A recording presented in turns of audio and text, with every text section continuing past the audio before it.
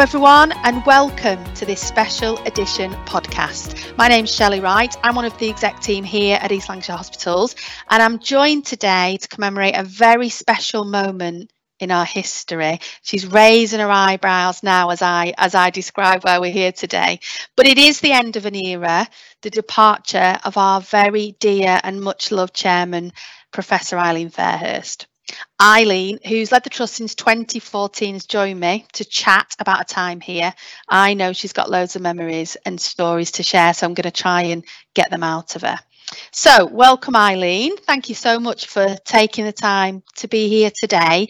For those people who are listening and don't know you or haven't met you, just introduce yourself and say a few words. Thank you very much, Shelley. My first comment is, how do I follow that introduction? As used to be said on the radio many years ago, if we're all sitting comfortably, I'll begin. I'm beginning in 2014 and I came to the Trust on February the 1st, 2014. And I'm sure many of you listening will remember that was 6 months after the Trust had been put into special measures. But actually is a very important description for what subsequently followed. Although I wasn't at the Trust when this happened, the Trust was one of the first what were called KEO trusts, and we were put into special measure. When I came, it was, and this may sound very dramatic, but I think it is important to say that alongside that designation as being put into special measures, there was a kind of air of notoriety to it. And clearly what happened was that you were very much in the spotlight. So what was February the 1st, 2014 like then? I think it's important to say that this wasn't the first time I'd been to Blackburn. I hadn't been to any of the health facilities. So although I didn't know the hospital, I did know the Grain Road. And the Grain Road is etched on my memory. And when I first knew the Grain Road, it was a very, very frightening place. So that was an interesting challenge. Quite different, of course, in the summer when you have this fantastic vista of the Lancashire Pennine Hills, the West Pennine Moors. So having made that journey, and it's fair that it wasn't a journey into the unknown, in the sense that I had very long experience of chairing trusts in Greater Manchester. So chairing big organisations wasn't difficult, and I had experience of establishing new organisations.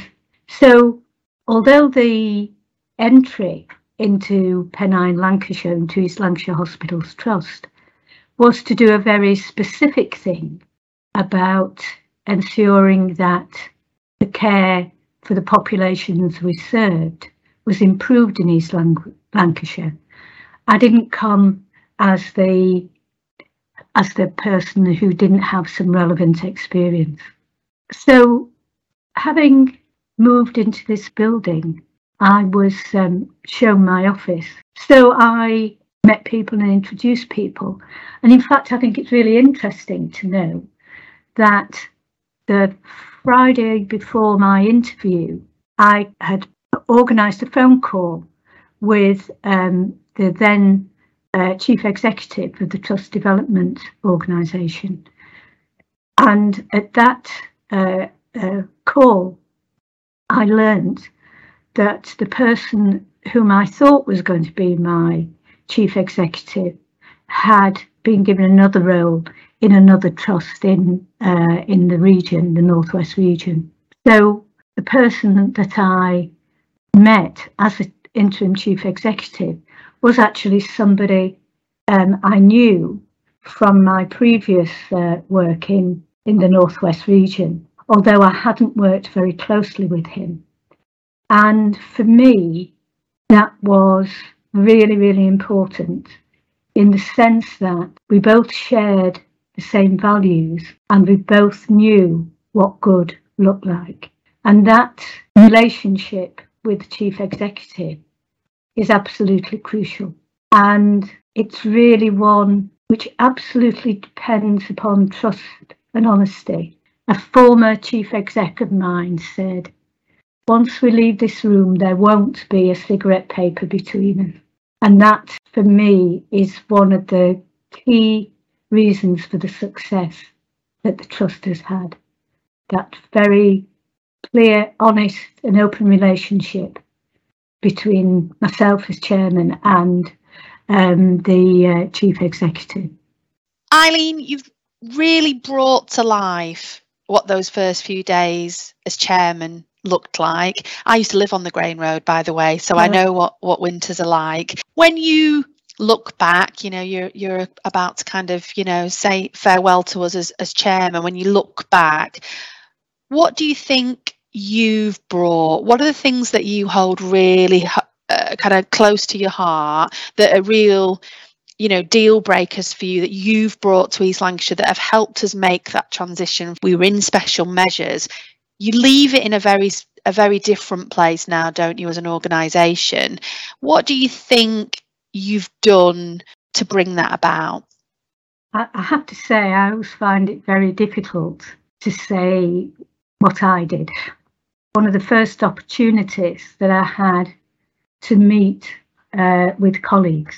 At the time, the Star Awards were held in sort of the tail end of the winter.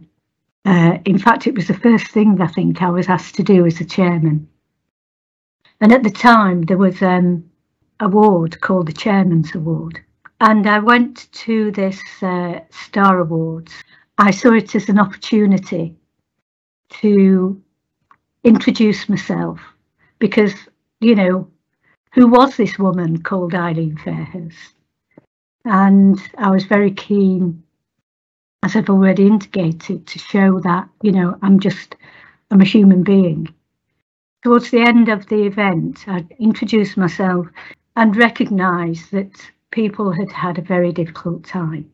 And I said, I won't let you down.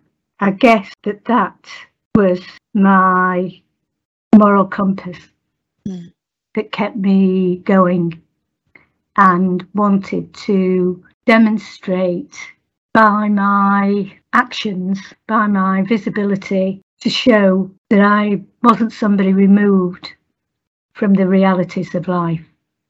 And that for me, we belong to a national health service. So it doesn't matter where anybody lives, they should get the best. I recognise that in you. We've worked together for a couple of years, haven't we? And I recognise that real focus from you. But it's 8 years, isn't it, in post? And you're leaving, as I say, an organisation that's so different from when you arrived. Is it possible to say what you're proudest of? Is it possible for you to say what you'll always remember about being here? It's what we have achieved together, not just me. No organisation can rest on one person. This is really heartfelt. It's the past 2 years and what's ongoing. And I'll never forget what our colleagues have done. They set their own self-interest apart. Day after day, everybody who did anything in this trust came in and did their very, very best, experienced unimaginable things, and they came back day after day. And for me, that's public service at its very, very best. I feel privileged to be able to call everybody who has ever worked in this trust in the past 8 years, to be able to call you my colleague. I'm very privileged to be able to say that I'm leaving ELHT in a better place than when I came. Absolutely. And I thank everybody for enabling me to do that. I know how attached you are, and I suppose it makes me think, you talk a lot about the system working in Lancashire and South Cumbria. You've been a real pioneer and a supporter of that as it emerges, and you're moving on, as you've said, to a different system, to a different trust. I suppose the question I really want to ask you is, what are you going to miss about us here in East Lancs and in Lancashire and South Cumbria? Anything in particular you feel like you're going to really miss? Well, as in all organisations, all people-focused organisations, it's the people, it's relationships, because without those good, trustworthy and trusting relationships, then the job is impossible. So it's that those really amusing, all kinds of interactions with particular people that I'll miss. However, there is no way I will miss driving over the Grain Road in winter. Well, brilliant. Thank you so much for your time, Eileen. It's been lovely as ever to sit and chat with you. I get to sit and chat with you quite often, actually. We were together yesterday, weren't we? Chatting about various things. But lovely, I think, for colleagues and some of our patients and their families to hear from you. I think it probably falls to me in closing the podcast just to say thank you on behalf of the whole trust, all of our colleagues and our partners in the wider health and social care system. I know people in Lancashire and South Cumbria will be really, really sad to see you go, and we'll lose you to our great neighbours and rivals in Greater Manchester. I'm sure we will see you again from time to time. Is there anything else you'd want to say, just in, I suppose, saying goodbye?